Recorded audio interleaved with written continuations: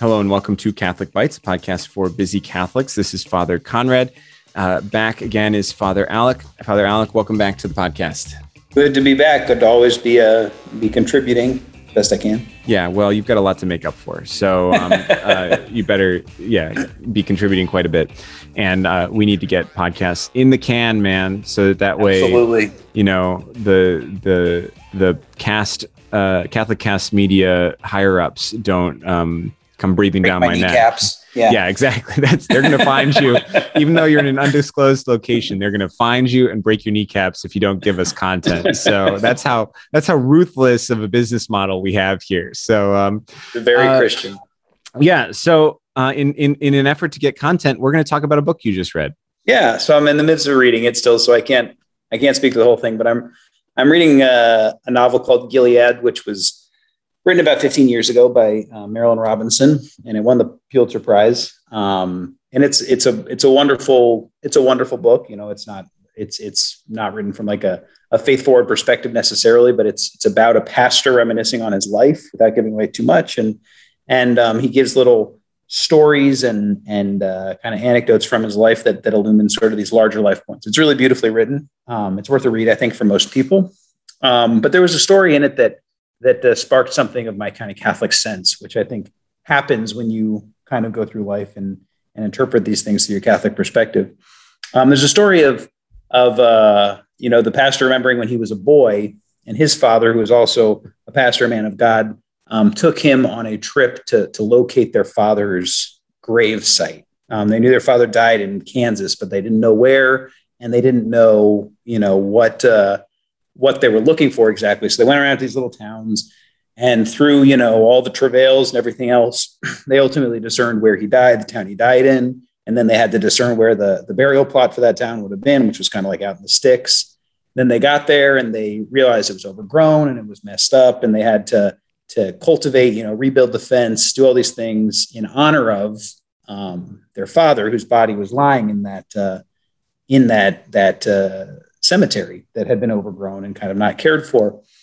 And there's this sort of, the pastor has this maybe what we'd consider a more Protestant understanding of body soul, like the relationship of body and soul, where he says something along the lines of, once the spirit's gone, the body is just a bag of bones or something like that. It doesn't really have much meaning.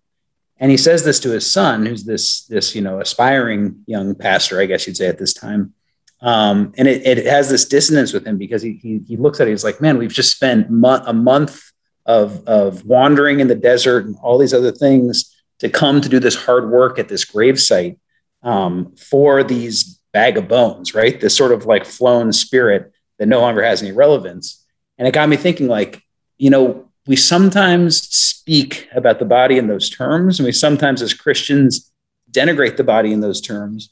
But our actual practice and our actual reverence for the body suggests that we don't believe that at all. Mm-hmm. And that was kind of what he was encountering was, for as much as we talk about, the spirit's the important part, we intuitively understand that our bodies are very important as well. So I thought of that just makes me think of all of the things that I studied in seminary, but perhaps you could give us just a little bit of a Catholic background on why the body remains important even after death. Yeah, I think that there's, what I think of immediately is what our nature will be like in heaven. So like oftentimes we think that the standard trope is that like when you die, you become an angel, but an angel is something that does not have body.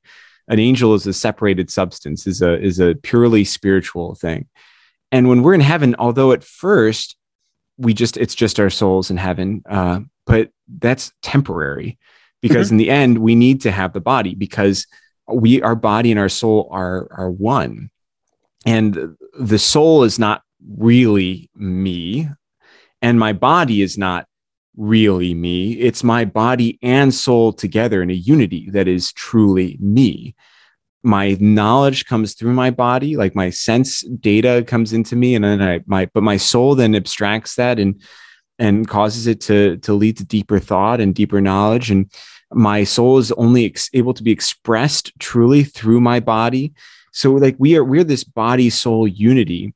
And because of that, because our soul is sacred, our body is sacred also. Even when the soul departs it for a time, we won't be complete in heaven until our bodies have been returned to us at the resurrection of the body. And so that's the reason why we as Catholics see the body in such a much more tremendous way. You know, that this is something to be reverenced. It's not just the meat robot that the soul is driving around, you know, for a time period, like that little alien in Men in Black, you know, like that someday, like, that lives in the head, that's going to open it up and then say, you know, the galaxy is on Orion's belt or whatever, you know, like it's something richer. There's a unity there that's true, and something that we can't just step aside with, you know.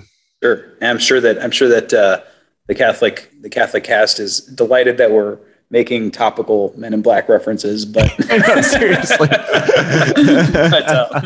it is a good reference. But I think that the truth of this is that intuitively as human beings, we understand this. Mm-hmm. And there almost has to be a process of beating this out of us, that we recognize that the body is important, right? As if to, and I think that we have a really beautiful Catholic understanding of this that sometimes gets misinterpreted, where our body is just this like avenue of sin, and oh, that we were spirits, and oh, that we didn't have these temptations. It's like, no. Yes, you know, the body can lead us into whatever sensual temptation or however you want to view it. Mm-hmm. And yes, that's something we have to kind of train ourselves against, but our body's created by God and valuable and ours, right? Like, it's our body. This is something that God has given us that is gonna remain with us into eternity, in a way that is, you know, mysterious, and we don't fully grasp exactly what it's going to be like, but this is our body, and it's valuable. And the lengths to which, you know, they were going to reverence the body is something that is natural for us. And it's only when we kind of blithely take this, like, the body's garbage, make sure you know it over and over again, that we stop kind of embracing that intuitive childhood understanding of who we are. And that, I think, like, is something to remark on. Like, okay, Catholic funeral practices where we reverence the body, where you're not allowed to just sprinkle ashes, but you have to treat the body, even if you're cremated, with a certain amount of reverence. Like, that Catholic funeral process, those practices are not there because we think, oh, if we cremate the body or we sprinkle the ashes, God's not going to be able to give us back our body. You know, that's crazy.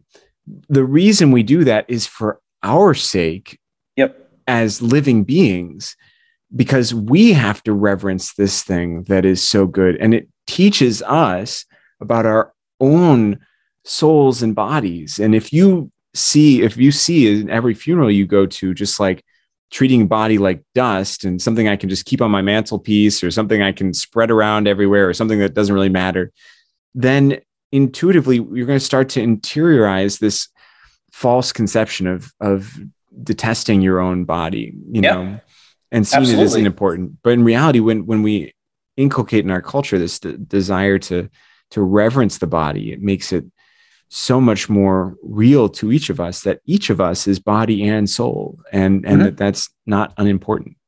No, absolutely. And they really do, to talk about which is more important, body or soul, which is a way that people, it's almost like a parlor game to say, oh, would you rather be like, you know, a brilliant quadriplegic or an idiot athlete, as if to say, like, you know, which one of these things do you value more, your body or your soul? It's like, well, is that the kind of parlor games that you play? Is that, I don't know. I could imagine it would, you know, I don't know what kind of circles you're hanging out in. That doesn't sound like something usual. Cool circles, Men in Black circles. But I guess, I mean, the point is, like, people are like, oh, you know, I think we have a tendency to say, oh, well, really, you know, the spirit is more important than the body. I think is the way we kind of come out on it. And it's like, it's a foolish question if you think about it, right? Yeah. What are we without our bodies? We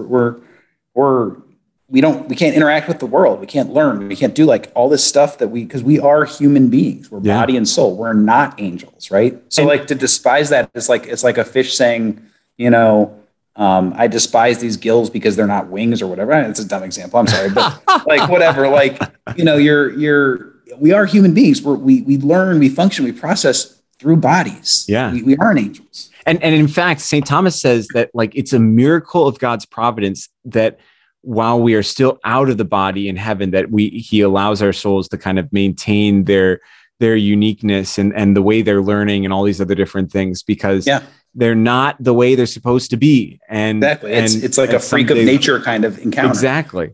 And that really we have to wait until the resurrection of the body till we're really the way we're supposed to be. All the way fully back. Yeah. No, I think it's important for us to always recognize that, because we are not just meat sacks animated by a soul. We're human beings, right? And we never want to forget that, even after we pass and we're in that stage where we're in the in-between. And that's going to be in our new merch shop, a bumper sticker that says, "I'm not just a meat sack animated by a soul." Thank you, Father Alec, for joining us as always. Thank you, everyone, for listening. If you'd like to listen to other great Catholic talks, you can find us at CatholicBitesPodcast.com, or you can find us at Apple Podcasts or Spotify. Please subscribe and leave a review. That always helps us. Thank you, and God bless you.